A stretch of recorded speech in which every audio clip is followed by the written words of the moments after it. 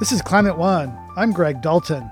Congress recently passed the biggest piece of climate legislation ever, the Infrastructure Investment and Jobs Act. It makes the largest federal investment in public transit in history and the largest federal investment in passenger rail since the creation of Amtrak, and really significant investments in EV.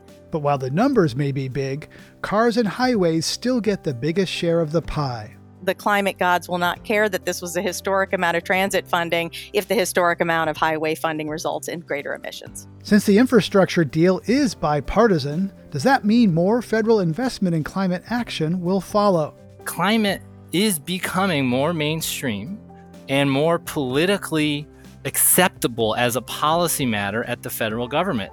How significant will the new infrastructure law be for addressing climate? After months of negotiations, Congress finally passed President Biden's Infrastructure Act and he signed it into law. Though cut back from the original proposal, the law will pour billions of dollars into highways, roads and bridges, public transit, rail and EV infrastructure, as well as water supplies and broadband internet. It's a massive piece of legislation and makes big investments toward climate priorities. I invited 3 guests to dig into the law's strengths and flaws. Carla Frisch is Principal Deputy Director of the Office of Policy at the U.S. Department of Energy. Beth Osborne is Director of Transportation for America. Up first, Sasha Mackler, Executive Director of the Energy Project at the Bipartisan Policy Center. This is a really big deal, not only for energy and climate, but for the infrastructure system and for the economy generally here in the U.S. We've been waiting for, I would say, more than 20 years for an infrastructure bill. It seems like every week has been Infrastructure Week for a very long time. And we finally got this bill across the finish line. And it really does represent a step change in our public commitment to many parts of the economy, but especially for climate change. Carla Frisch, this is obviously a big win for the Biden administration. We'll drill into the details on this show, but how will this package cut climate-eating emissions? This bipartisan infrastructure law is a very significant investment in cutting emissions. And at DOE, we like to call ourselves a solutions agency, in that we work on a lot of the technologies and systems that will do just that. Beth Osborne, you issued a statement after passage of the Infrastructure Act saying, quote, "It will fail to produce meaningful shifts on climate and equity." Why do you say that? Well, the change in the bill on the vehicle side is wonderful and exciting, but it's very status quo on the transportation program. It has taken a decades-old transportation program that's produced very poor results in both equity and climate, but also in safety, in terms of building local economies, in terms of dividing usually Black and brown communities, in terms of giving people equitable access to jobs and services, in terms of costing people a lot of money. It's performed very poorly in all of those areas, and we're hoping for a different result from basically the same programs. Now, that's going to depend on exactly how aggressive USDOT is using their administrative capacity and authority. And it's also going to depend on how much each of the 50 states wishes to change their behavior and investment. Okay. So, yeah, states get a lot of say in this. So, Carla, I recognize you are with the Department of Energy, not the Department of Transportation, but can you respond to what Beth says there? One thing Beth is pointing out is this is one step of investment. So we've got the bipartisan infrastructure law, which has passed and been signed by the president, and we are very excited about. And then the second piece is the Build Back Better Act, which just passed out of the House. And that includes additional investments. But today, I think we're talking about the bipartisan infrastructure law. And I will point out it makes the largest federal investment in public transit in history and the largest federal investment in passenger rail since the creation of Amtrak, and really significant investments in EV, both the charging and also at DOE on the supply chain for electric vehicles. Sasha Mackler, these are big numbers, and yet there's $110 billion for new spending on highways, roads, and bridges, while there's $39 billion for public transit. 86% of the population in the U.S. lives in urban areas where good public transit can play a big role in getting people out of cars and cutting climate-eating pollution, improving public health. So is it a good thing we're still spending 3 times more on car infrastructure rather than public transit, acknowledging that the numbers are big, but the proportions are still car-centric?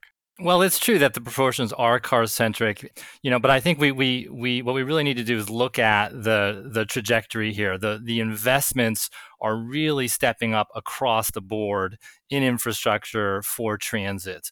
And that's going to make a big difference. And it'll help to modernize transit, which should make it more appealing to use. I think that's really kind of the key insight and the core priority here. As we look ahead to how this country will grow over time and will reduce emissions, we need to find ways to get the emissions out of the vehicle fleet. And this bill will do just that. Beth Osborne, your organization says that states often choose to spend federal dollars on expansion over highway repair. It's more appealing for a politician to cut a ribbon or point to a new highway than it is to a repaired bridge or perhaps a scheduling system for a transit agency. Is this time any different? Is there going to be a bias toward expansion over repair? I certainly think we can all hope that everybody woke up the morning of the signing of the bill and was transformed by the hope for the future. But in my experience, they need a little bit of a push in that direction, and this bill offers none. In fact, this effort rejected an effort on the House side to say that before a state could build new capacity, they had to demonstrate they had a plan for maintaining it along with the rest of their system. We require that on the transit side. On the highway side, we have, and we continue to allow a state to say, we have no idea how we'll maintain it, and we're going to give up on other pieces of infrastructure. And that has been maintained. The fact of the matter is that this and approach to transportation will invest a historic amount of money in transit and a historic amount in highways in a 1950s approach has never produced the results that we are hoping for. We really need to invest according to a goal or an outcome, not just according to pouring amounts of money in individual pots. That's not how people travel, and the climate gods will not care that this was a historic amount of transit funding if the historic amount of highway funding results in greater emissions. Right. You talk about induced demand, the idea of the expanding roads encourages people to drive. This comes at a time when driving is quite painful. Rising gas prices are causing worries about inflation, angering drivers, and making politicians nervous, even though the price of gas is tied to global oil prices set largely by OPEC, not determined by the U.S. president, has very little influence on the price of gasoline. Here's Trevor Noah's take on all this. What's tough for Biden is that it doesn't matter what else he does. If the price of gas stays high, that's that. He could sign all the infrastructure bills he wants. He could get everyone to agree on abortion. But all people care about is how much is the black goo from the ground? Higher than before? Then get the out of here. So it's not exaggerating to say that his whole presidency, his entire presidency, could depend on whether gas prices stay up or go down. Sasha Mackler, U.S. presidents have very little influence on the price of gas, and yet their fate is often tied to it. And this is true of many U.S. presidents going back decades. That was Trevor Noah's take. What's yours? Yeah, well, I think Trevor makes a really good point, which is that, the price that people experience at the gas pump really does make a difference in how they feel about the economy and how they feel about the performance of the administration or any, the government writ large. And so when we think about energy and climate and associated policies, we really need to take the view that there are a number of factors that need to get managed simultaneously. And that's really what we mean by the energy transition. We need to manage the near term as we drive towards the long term. And managing energy prices, managing reliability and affordability of energy as we transition towards a net zero economy is a very complicated task. And when we talk about this infrastructure bill, and as we think about this infrastructure bill, it's not the case that this is the climate bill for the U.S., but it is a climate bill. It definitely is a piece of the larger puzzle, but it's not the only thing we need to do. We need to be thinking about other mechanisms, other programs. Carla mentioned the Build Back Better Act. That has a number of provisions in there that are geared towards lowering the price of clean energy technologies. There are things we need to do beyond that to recalibrate markets, put regulations in place that will provide the long-term goal on emissions and clean energy. But this infrastructure bill does do a lot. We should think about it in the way, that when we think about home buying, this is like a down payment. It's a major investment in the sorts of technologies, the innovations, and the systems that we will ultimately need to bring forward and have be commercially available if we're going to hit our net zero targets. And that down payment, which is historically significant here in clean energy, will help to reduce the costs and bring forward in time the technologies that we'll need to hit our goals. And that's, it's an important piece of the puzzle. Right. And we should recognize, that this was what was possible getting through Congress, where even Democrats from Wyoming, West Virginia, there's still fossil fuel states that have a lot of influence over what came out of this. Carla Frisch, some have called for the president to sell some of the Strategic Petroleum Reserve. In fact, the Infrastructure Act includes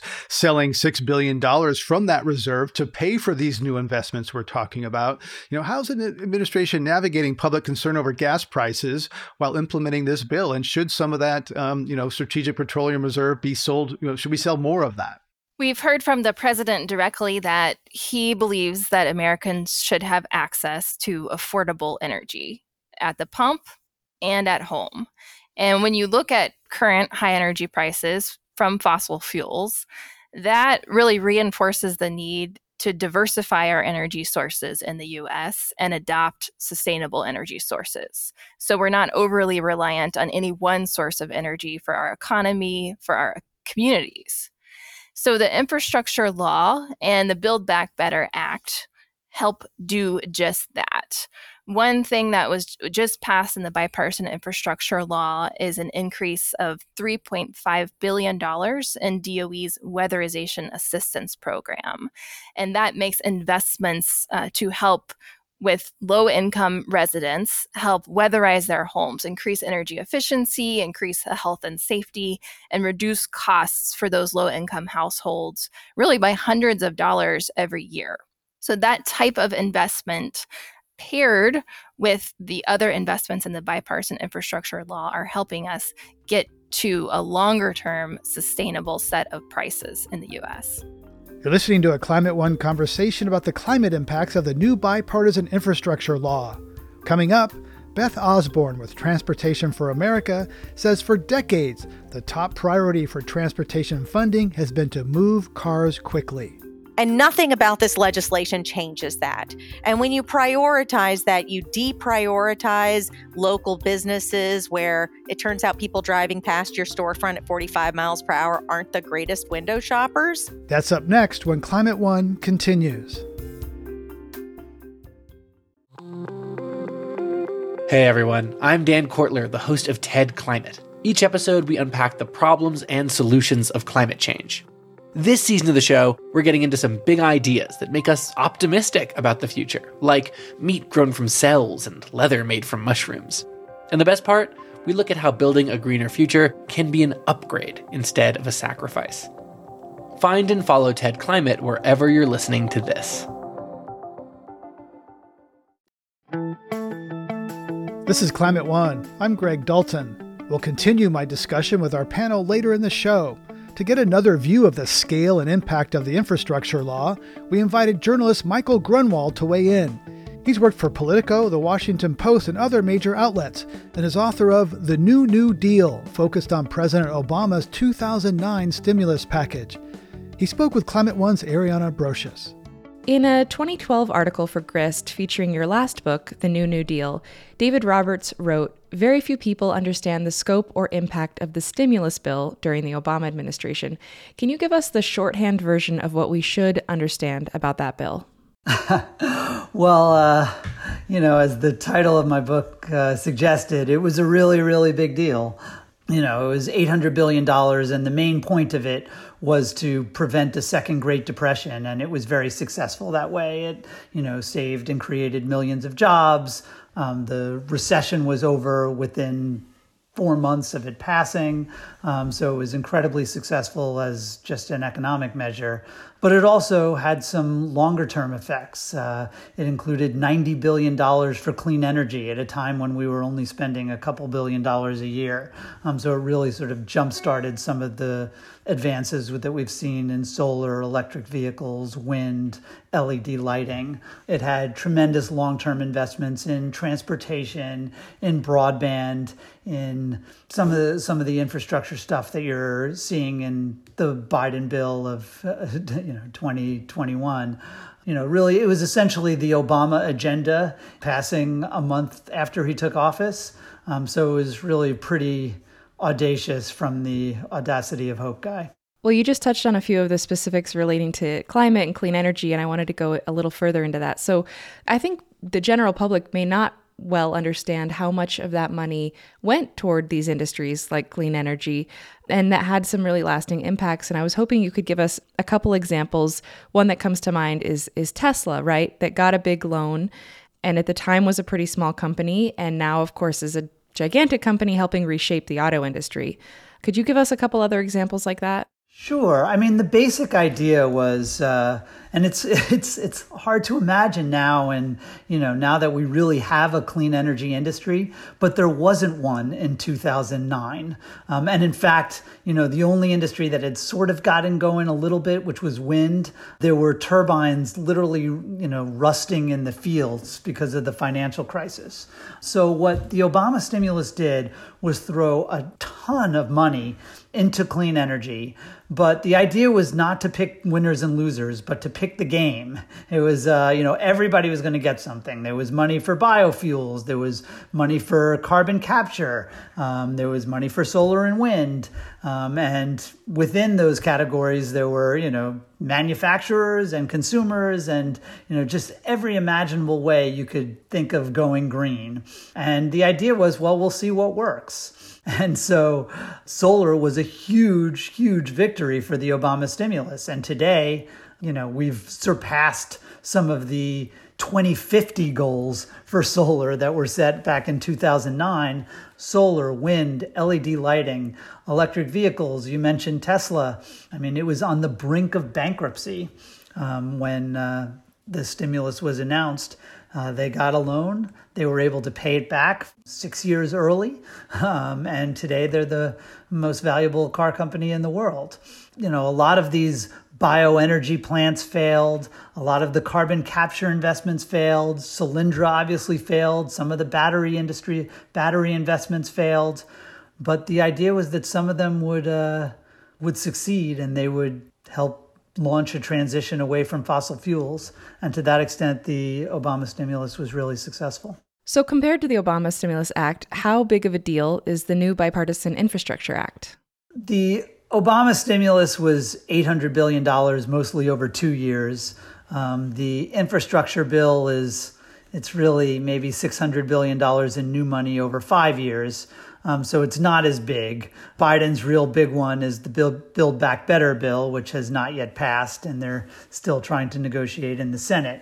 But it's still a very large investment. The Obama infrastructure investment was touted as the largest since Eisenhower's started building the interstate highway system. And this is certainly the largest since then. Remember, Donald Trump spent 4 years talking about how he was going to be a builder and he was going to do infrastructure, and Infrastructure Week became a big joke. And now Biden is actually getting it done in a bipartisan way. It's not as ginormous as he might have hoped, but it's a very significant step that's going to definitely have some big changes, particularly in the world of, clean water infrastructure and broadband, because we already spend a lot of money on transportation. It's a lot of money, and it's a big deal. So how is the Biden administration handling the narrative and communication with the public around these two big bills, both infrastructure and Build Back Better? You know, what lessons might have been learned from the communication successes or failures of the Obama stimulus package here? Well, you know, certainly one theme of my book was that the Obama stimulus was in many ways wildly successful and yet wildly unpopular, which, believe me, Ron Klain and Joe Biden were deeply involved in the Obama stimulus, and they noticed. So certainly they are trying to do what they consider better messaging now in terms of trying to highlight the successes more, in terms of trying to let people know what they're getting for their money. But I do think, it's arguable that one lesson from the Obama stimulus is that it's just really hard to get credit for doing stuff. The Republicans did an excellent job of finding a couple of studies where they were, studying the influence of cocaine on monkeys, or, some tunnel that was supposed to help turtles avoid getting hit by cars. And they made the entire $800 billion sound like it was all about cocaine monkeys and turtle tunnels, in ways that was really made it sound like just a big government, big spending, big mess. And I do think one lesson of the Obama stimulus is that messaging this stuff is hard. People don't pay very close attention to what's happening in Washington. So one glass half empty way of looking at that is that, no matter how you message things, you might be screwed no matter what, and no good deed goes unpunished. But, the flip side is that, hey, people are going to react how they react. You might as well use your government job to do government stuff. And I do think that is one of the lessons that the Biden people have learned. They're really going to focus on the policy, and they'll try to sell it as well as they can. But I think the policy is the most important thing. As you've said, Biden's Build Back Better Act really is where most of the climate money is between these two bills. If Congress manages to pass that bill too, what do you think will be the combined climate impact of these two bills? The Build Back Better Act would really build on the start in the infrastructure bill. For electric vehicles, there would be just a ton of money, not so much for the infrastructure, but to make it more attractive for consumers by giving them money and rebates for buying them. The same goes for wind, for solar, for electricity storage, for geothermal. There are going to be really big tax credits and other incentives. We're talking about hundreds of billions of dollars to really get this stuff going, to deploy at a much faster rate. And that's how you move the needle in a big way. I mean, Joe Biden's goal is essentially to phase out coal by 2030. And you can't do that without something to replace that. And so if the Obama stimulus jump-started wind and solar and LED lighting and electric vehicles, the idea of Build Back Better is to really bring it into the mainstream. Because I think there's a feeling that it's going to be very hard to convince 350 million Americans to go green because, the polar bears are in trouble. But it's not as hard to convince them to do something that's going to save them a lot of money. Solar and wind power are in many ways already there. Electric vehicles are already pretty much a good deal over the life of the vehicle. But this is a way to really try to say, hey, it's becoming a no-brainer. Just do it. And when you start to get tens of millions of people rather than thousands of people making these changes, that's when the emissions needle really starts to move. Michael Grunwald is a journalist, formerly with Politico, The Washington Post, and The Boston Globe, and author of The New Deal. Michael, thanks for joining us on Climate One. Thanks for having me. Today, we're talking about the climate implications of the new Bipartisan Infrastructure Act. My guests are Carla Frisch, Principal Deputy Director of the Office of Policy at the U.S. Department of Energy, Sasha Mackler, Executive Director of the Energy Project at the Bipartisan Policy Center, and Beth Osborne, Director of Transportation for America. 100 years ago, streets were the domain of people, horses, and a few automobiles. Then cars took over, in part because of a dominant car-centric culture that automakers manufactured and helped promote. The COVID-19 pandemic helped reclaim some paved public space for people with slow streets and street closures, but it's too early to say how long that may last. I asked Beth Osborne if the Infrastructure Act includes spending on what's known as complete streets that work for everyone. There's a very small amount of money available for that. I should be clear, it's an incredibly flexible program. All of the money could be spent on complete streets. They never have been before. They're unlikely to suddenly do so now. The general approach to addressing a problem in transportation is to say, we should create a program to fix identified problem. For example, climate emissions. So we'll create a $6 billion climate emissions reduction program, and then we'll spend $50 billion a year on the traditional thing that drives up emissions. And we do the same with complete streets. Here's, $2.5 billion a year for safety, and here's $50 billion a year for not safety. And so I think it's going to take more than money. Money has never solved this in the past. We've tried it over and over. We get the same promises. It really requires policy, and that's going to rely on the administration to lay down the law in the way they implement these programs. And there's a lot of things they can do. There's a bunch of cities that have experimented during COVID and had some really good experience, but their state runs this program again by the way it was designed by Congress. And states often stomp on the city's desires to create that kind of environment. And it will be up to USDOT to tilt the scales a little bit more in favor of those local governments. Sasha Mackler, is there danger in being so flexible? I mean, this is the way American democracy works, right? Federal government gives some guidelines and money to states, and states are the laboratories where they get to implement these things. Is there danger in the flexibility as well as perhaps opportunity? What really can transpire here is that the states then, if they take these responsibilities seriously and if they work in collaboration with the federal government, they can really design programs that are fit for purpose for what's happening on the ground in those locations.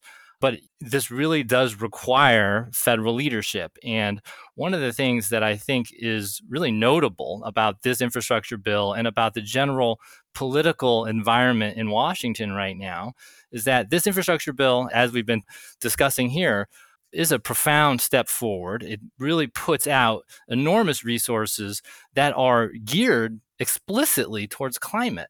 And it's a bipartisan bill. And I think we have to pause and think about that for a minute. Climate is becoming more mainstream and more politically acceptable as a policy matter at the federal government.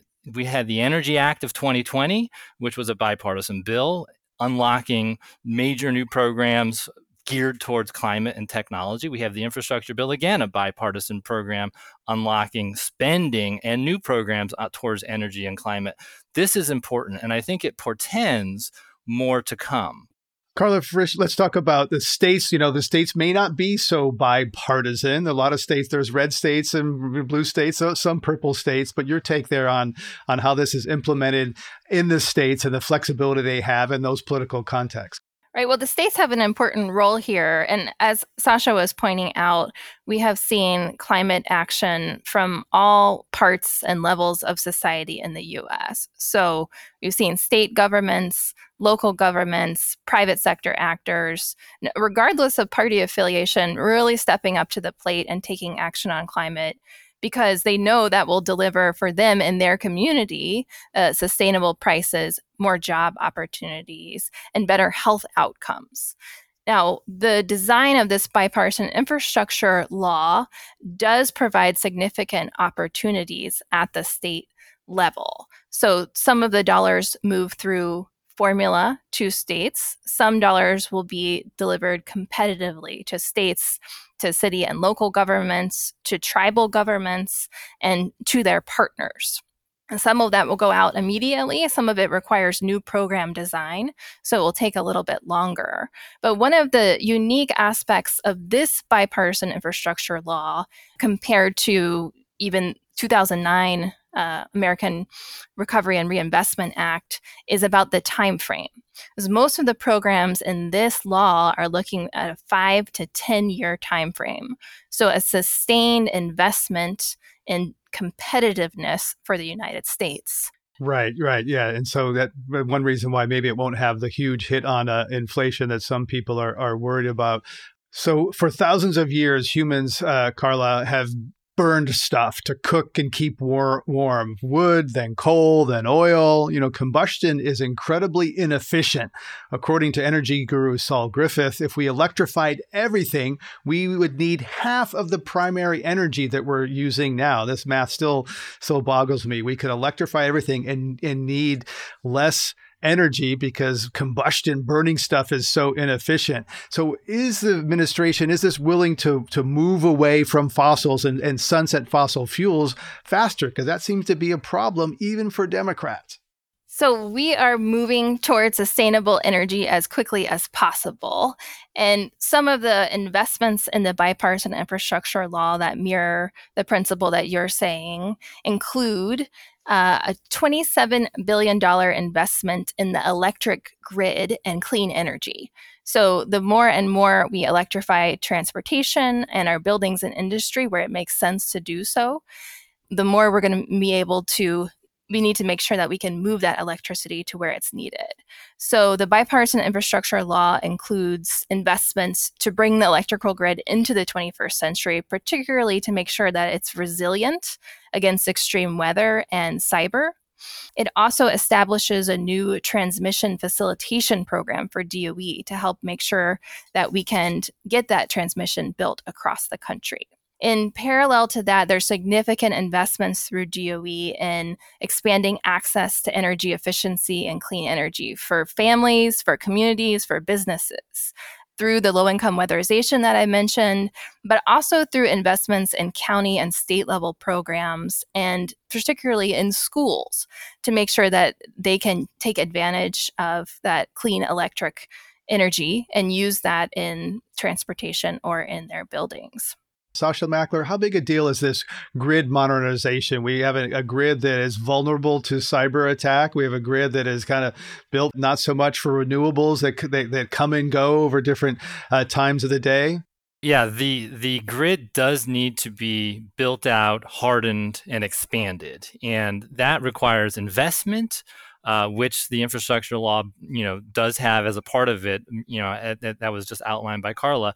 There's also some provisions in this law that center on the permitting side and the planning side of the grid, because, I think when you start to unpack this issue of how we electrify, which I share the view that the more we electrify, generally the better it is for climate emissions and for energy efficiency, and probably for cost as well.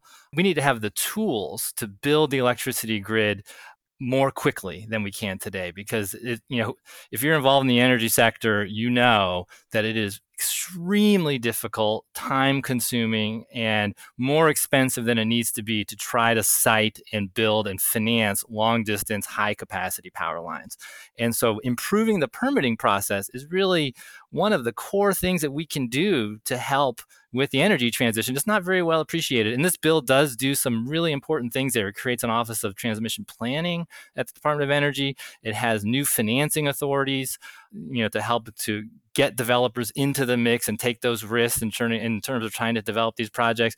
And it has some, I think, really significant bureaucratic changes around permitting and federal coordination of the permitting process, so that these projects don't get hung up in red tape and can move through still with the right environmental safeguards, but just move more quickly, because we need to really race to get this infrastructure built out. And the enabling pieces, the infrastructure, the electric transmission is really key to all of that. Some environmentalists hearing that, Sasha, might think of the desert turtle, the sage grouse. There's been a lot of environmental anxiety, concern about big ugly transmission lines going through sensitive habitats. So, are you saying we need to loosen environmental protections that might be necessary to get to the climate goals? This is, I think, really going to become one of the most important and complicated parts of the energy transition, is how do we build this infrastructure quickly and I think, justly, right? And there's no easy answers. First of all, what I would say is we have a lot of existing right-of-way in this country, and we could even look to the highway system as one example of a right-of-way that could be leveraged for other infrastructure like transmission. We need to do more thinking and planning there and unlock some of the barriers around how the state and federal governments can work together around leveraging existing rights-of-way, because that will reduce the opportunities for conflict. The other thing that I would say is if climate and climate goals are our highest priority, one of our highest priorities as we look ahead to the economic and environmental and personal safety of Americans, then that by definition means that other priorities have to be subordinate to that. I want to get back to transportation. Beth Osborne, Transportation for America notes that our roads are deteriorating despite unprecedented levels of funding, including windfall funding from the 2009 Recovery Act. And you said that we have a great track record in throwing more money at transportation in this country. What were the specific lessons of that 2009 Stimulus Act, and have those lessons been applied this time around? There are a whole bunch of things that we learned in that effort. One is that when you get a windfall of funding, you tend to go into your projects that maybe didn't make it into your last round of funding. Those projects aren't always the most visionary. They just may be the ones that are hanging on year after year, and for various reasons, sometimes because there might be a little controversy over them. They're not always repair projects. Often they aren't. Often they are decades old expansion projects that now just get funded. So it would have been great to require kind of a reanalysis, maybe according to some of the priorities we're discussing before money went out. We learned that shovel ready wasn't a good measure. This is being a 5-year bill moves very far away from that. Thank heavens. That was just a mess of an approach. And this, it does have a longer term approach, even if it isn't prioritizing anything new.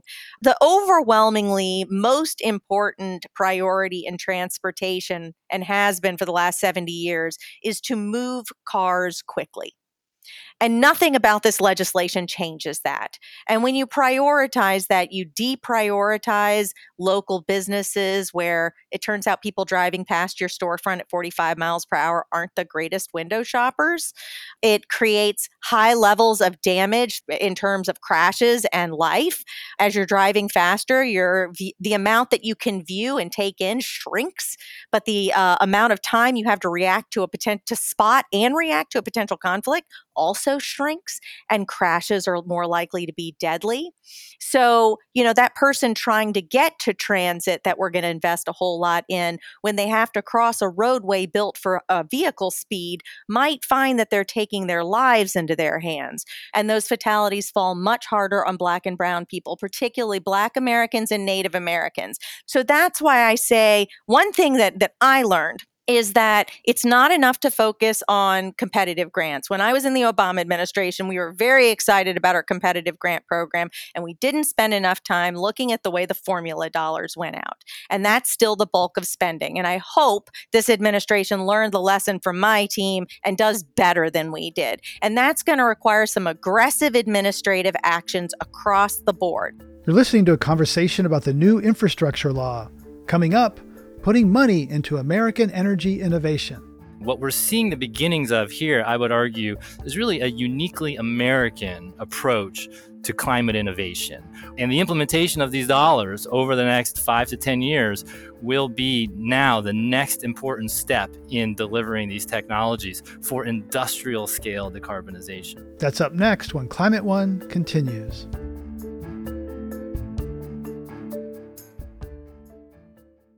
Hey, Climate One fans, we have some exciting news. We are now on Patreon. That means that you, as a subscriber, can get access to Climate One episodes free of ads interrupting your listening experience. For just $5 a month, your Patreon membership also gets you access to our Climate One Discord channel, where you can discuss the episode with other Climate One fans and begin to build your own climate community. Best of all, your support makes future Climate One episodes possible. Join us today at patreon.com/climateone. We're talking about the new Bipartisan Infrastructure Act with Carla Frisch, Principal Deputy Director of the Office of Policy at the U.S. Department of Energy, Sasha Mackler, Executive Director of the Energy Project at the Bipartisan Policy Center, and Beth Osborne, Director of Transportation for America. Burning fossil fuels disproportionately affects communities of color because refineries, factories, and highways have most often been thrust on those communities. Early on, President Biden put climate justice at the center of his administration. I asked Carla Frisch how the Infrastructure Act will address some of those inequities. One that really sticks out to me is the significant investment, $15 billion, in replacing lead drinking water pipes. So that's absolutely something we have to move away from for health of communities across the U.S. Similarly, there's an investment in brownfields and Superfund sites. So 26% of Black Americans and 29% of Hispanic Americans live within 3 miles of a Superfund site, and that can increase lead exposure in children. So the bipartisan infrastructure law invests $5 billion in addressing legacy pollution at those sites and working to create good-paying union jobs and healthier communities. One more that really sticks out to me is the electric school buses. So this is another place where we've got more than 25 million children and thousands of bus drivers riding those yellow school buses, and most of them are back at school now. And 95% of those buses run on diesel. And that pollution from diesel is linked to asthma, and that also particularly affects communities of color. So in the bipartisan infrastructure law, there's investment to deliver thousands of electric school buses nationwide, prioritizing rural and low-income communities and helping school districts make the investments to have clean, American-made, zero-emission buses. Sasha Mackler, Joe Biden's popularity is sinking. However, a recent Politico Morning Consult poll found that Americans overwhelmingly support the bipartisan infrastructure package that we're talking about by a margin of 23%. We talked about gas prices and presidential popularity, but what does this popularity of this particular bill mean for implementation? This bill really does create kind of a step change for the American energy innovation system in particular. Some of the most important challenges we face as a country as we look towards remaining competitive economically in the 21st century that will be defined by how quickly nations can decarbonize and export those technologies to other parts of the world. These investments really need to be designed. The programs need to be designed well. The investments need to go into projects that deliver, and that implementation will be complicated, right? And so the private sector needs to work with the public sector here, with the DOE, arm in arm to get these programs, to get these investments and these projects moving. What we're seeing the beginnings of here, I would argue, is really a uniquely American approach to climate innovation, where we see in other parts of the world, for example, in Europe or in China, a very top-down public sector approach to dealing with climate change. Here in the US, what we're seeing is the private sector, investment capital, entrepreneurs at the center of what we will begin to witness as a, rapidly, I think, innovating and decarbonizing energy system. And the Department of Energy is really going to be shepherding and catalyzing a lot of these things going forward. And the implementation of these dollars over the next 5 to 10 years will be now the next important step in delivering these technologies for industrial scale decarbonization. Well, Carla Frisch, what are we talking about? Are we talking about battery cars that are not lithium ion? Are we talking about biofuels that actually work? Are we talking about new forms of nuclear? Tell us a little about these innovations. Where are the dollars being directed? All of those and more. So that's a good starting list.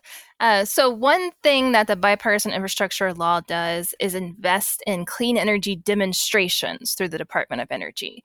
And demonstration is a really important step in the technology development process.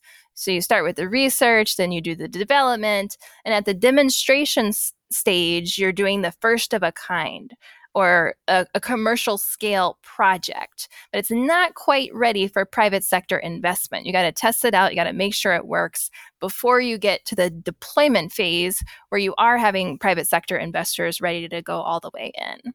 So in that demonstration step, the law invests $21+ billion, and that includes clean hydrogen demonstrations across the country. It includes carbon capture, both direct air capture, pulling carbon out of the air, and industrial emissions reductions. It includes advanced nuclear demos. And it includes demonstration projects in rural areas and a set aside for demonstration projects in economically hard-hit communities. And one of our principles at the Department of Energy is thinking about place-based investments. So we're thinking about how can we get the technology to the next level, to where it needs to be. But at the same time that we're doing that, how can we make sure that those demos are in communities across the country and diverse communities across the country that have the particular characteristics and skills that can support that kind of technology? There's an opportunity here both on the technology front and on the community front. And so as I hear you say all these things, I'm kind of having a bit of a flashback to the last time we had a big infrastructure energy investment on this. It was much smaller than this, Carla, but it was 2009. And there were some investments that were made that were highly successful. So Carla, what is the administration doing to sort of tell the story and learn from last time? What we're focused on at Department of Energy is, one, really significantly moving towards reducing our emissions consistent with the president's goals. Two, making sure we're doing that alongside growing the opportunity for clean energy jobs with family-sustaining wages in the U.S. Three, really looking at our domestic competitiveness of how can we onshore manufacturing and make sure that we're creating the things here. And more, including for our energy justice communities. We've got the Justice 40 initiative across the administration, which is focusing on making sure that a portion of the benefits of these federal investments are going to energy justice communities who in the past have suffered and not fully gotten the benefits of the transition to clean energy that we're starting. Beth Osborne, let's get your view on lessons from last time. The storytelling got away. There was some success, but the narrative got away from the Obama administration. Do you see that changing this time? What are the lessons? Well, I hope that some of the lessons have been learned. I think some of the things Carla just said are so important. I mean, how many car companies have gone out of business over the last 100 years? I mean, it's quite literally hundreds. Innovation involves failure. I hope that one of the things we've learned is that we should be much more upfront about the fact that we're going to try things. And if it's innovative, it's not always going to work. And so I hope that we're a little bolder about that. And we just admit that up front, because that's the only way we can be a part of anything close to innovation. Like I said before, I really do hope that we learn that it's going to require the administration steering the way the program is implemented and not just crossing its fingers and hoping that 50 states, one by one, determine that they're going to match the president's priorities. I want to point out that when it comes to transportation, it is truly bipartisan. And I mean that in all the best and worst ways possible. The status quo is fantastically bipartisan. That's what we saw with the Senate bill. That was a status quo transportation bill, very bipartisan. Innovation is also very bipartisan. It's just different Republicans and Democrats in those camps. And I'm hoping that maybe we can push a little bit more in the favor of the Democrats and Republicans that are doing things differently and push those that are stuck in a 1950s status quo towards those innovators. We didn't try very hard in this negotiation. For example, we still allow states to set a target for more people to die on their roadways. And so long as they don't beat their inflated number of more people dying on their roadways, they can flex their safety money away from safety. I hope that the administration decides to clamp down on that a little bit administratively going forward, because the fact of the matter is safety, particularly for those outside of an automobile, is climate policy. And so long as we make it a death match to walk, people are going to choose, with air quotes, not to walk because we've made it terrifying. Beth Osborne, you say rail was a big winner. There's another big piece of this we haven't talked about. Why is rail a big winner? I mean, it's gotten not only a huge investment, but over 5 years. This is a really bold level of investment. This is another opportunity to learn from the lessons of the Recovery Act. And what we learned is it's not enough to put money into a wholly new mode. There has to be more that goes with it. We need a robust Federal Railroad Administration that was built around safety regulations, not around capital expenditures. They're going to need to hire probably hundreds of people to implement this vast new program, and quickly. We also are going to require, especially if we're going to invest in Amtrak, it would help if the president would nominate some people to the Amtrak board. Right now, other than the CEO of Amtrak and the Secretary of USDOT, there are no members who are serving under a current term. They're all expired. So it'd be great to fill out that board. And also, it's going to take a very strong hand in dealing with the freight railroads that have been very successful throughout time, but definitely in the last 10 years or so in blocking the moving of passenger rail projects. So it's, again, as is always the case, money is not enough. It really takes leadership from the federal government, and it's going to take some policy. And the good news is the team at USDOT is outstanding. And if they are empowered to take those steps, we'll be in great shape. Sasha Mackler, as we're getting to the end, but I would be remiss if I didn't mention, $47 billion for resilience to protect people from fires, floods, other extreme events amplified by burning fossil fuels. Where's that money going? What's that going to mean for people as we confront climate change that's here today, now?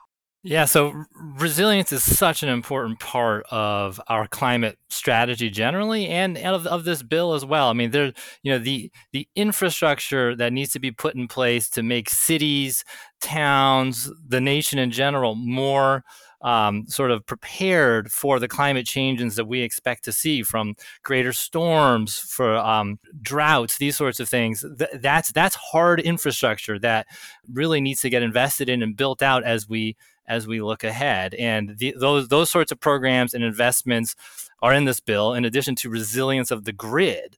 This is really sort of a critical piece of our functioning economy. We were starting to see some vulnerabilities here really taking a toll on communities and our economy just in the last year. If you look at what happened in Texas, these sorts of things are very serious, both for human health and for our economic well-being. And the investments to harden our infrastructure against these expected changes really are part of this package. As we wrap up, I want to look ahead and ask, first starting with Beth, what was shifted to the Build Back Better legislation? We know that there was a lot of climate things in this infrastructure bill that got shifted to the other bigger one, a lot of big climate in there. What are you looking at that was shifted out of this, and what are the prospects for that getting through? Because now it's been passed by the House, it's at the Senate. There's some additional money for electrification. Something when gas prices are going up is incredibly important. I'd point out, though, that gas prices is a very small portion of the cost of owning cars. So maybe we can also seek ways to reduce people's reliance on cars. And another part of the Build Back Better proposal is a provision to connect people in affordable housing with higher quality transit. It's $10 billion. It is not only an important provision, it is a restoration of the bipartisan infrastructure agreement. They agreed to $49 billion, and it was the only thing they abandoned in the bill of the bipartisan agreement announced at the end of June. So it's a restoration of that original agreement that I hope stands. It will be important to really move the needle so that transit is a higher portion of the overall proposal. We really hope to see that. I'll also point out there's some money for high-speed rail as well, which would be important to having a really world-class rail. Carla Frisch, what do you see that's in the Build Back Better, the new plan making its way possibly through the Senate? What are the most important climate provisions you see there? So there's a significant additional climate and clean energy investments in that Build Back Better Act that would really accelerate our progress toward our goals. So that includes further investment in efficiency, both at the homeowner level and the appliance level, and also at industrial facilities. There's further investments in resilience and EV infrastructure. And then the really significant piece is the clean energy tax package. So significant tax credits for individuals shifting towards clean energy and electricity or in transportation, and also significant, very significant market shaping tax policy for the private sector to really accelerate the investments in solar and wind and many other clean technologies. Right. Sasha, last word, things you're looking for, the big climate things in the Build Back Better? If you're looking at the Build Back Better bill, that tax package is really the heart and soul of the next step of our climate agenda, which is reducing the costs of clean energy technologies for deployment. The infrastructure bill is all about building the technologies and the demonstration projects. The next bill, the Build Back Better bill, if it passes and gets signed into law, will be focused on lowering the costs so we get that deployment of clean energy technologies and the protection of our nuclear fleet through a tax credit that would keep existing nuclear plants open. Really important for maintaining our footing as we look ahead for decarbonization. And then I think the step after that, if we look ahead to 2022, if we could be so bold and think a little bit into the future, would be how do we then create the frameworks for that for the long term in terms of how do we take advantage of those low costs, of the innovation pipeline that we're just getting in place, and then are there things like a clean energy standard, other industrial policies that really help to channel the energies and the capital in the private sector towards the long term, which, again, I would argue would be net zero by mid-century. On this Climate One, we've been talking about what the infrastructure deal means for climate with Sasha Mackler, Executive Director of the Energy Project at the Bipartisan Policy Center, Beth Osborne, Director of Transportation for America, and Carla Frisch, Principal Deputy Director of the Office of Policy at the U.S. Department of Energy. Climate One's empowering conversations connect all aspects of the climate emergency. To hear more, subscribe to our podcast on Apple, Spotify, iHeartRadio, or wherever you get your pods. Talking about climate can be awkward, difficult, sometimes depressing. It can also be exciting and interesting. Please help us get people talking more about climate by giving us a rating or review.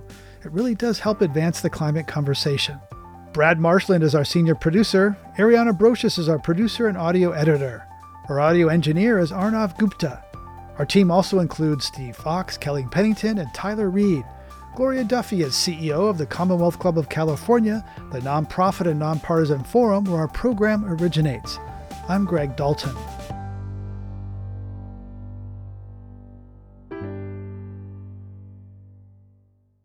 Hey, Climate One fans. We've all gotten used to a subscription model for paying for the things we really value. Here at Climate One, it's no different. We produce this show every week for free, and now we're offering you an opportunity to get our show free of ads. For just $5 per month, you can join us on Patreon and get access to our episodes free of ads and get access to our exclusive Climate One Discord channel. That allows you to discuss the episode with other Climate One fans and begin to build your own climate community. Best of all, your support makes future Climate One episodes possible. Join us today at patreon.com/climateone.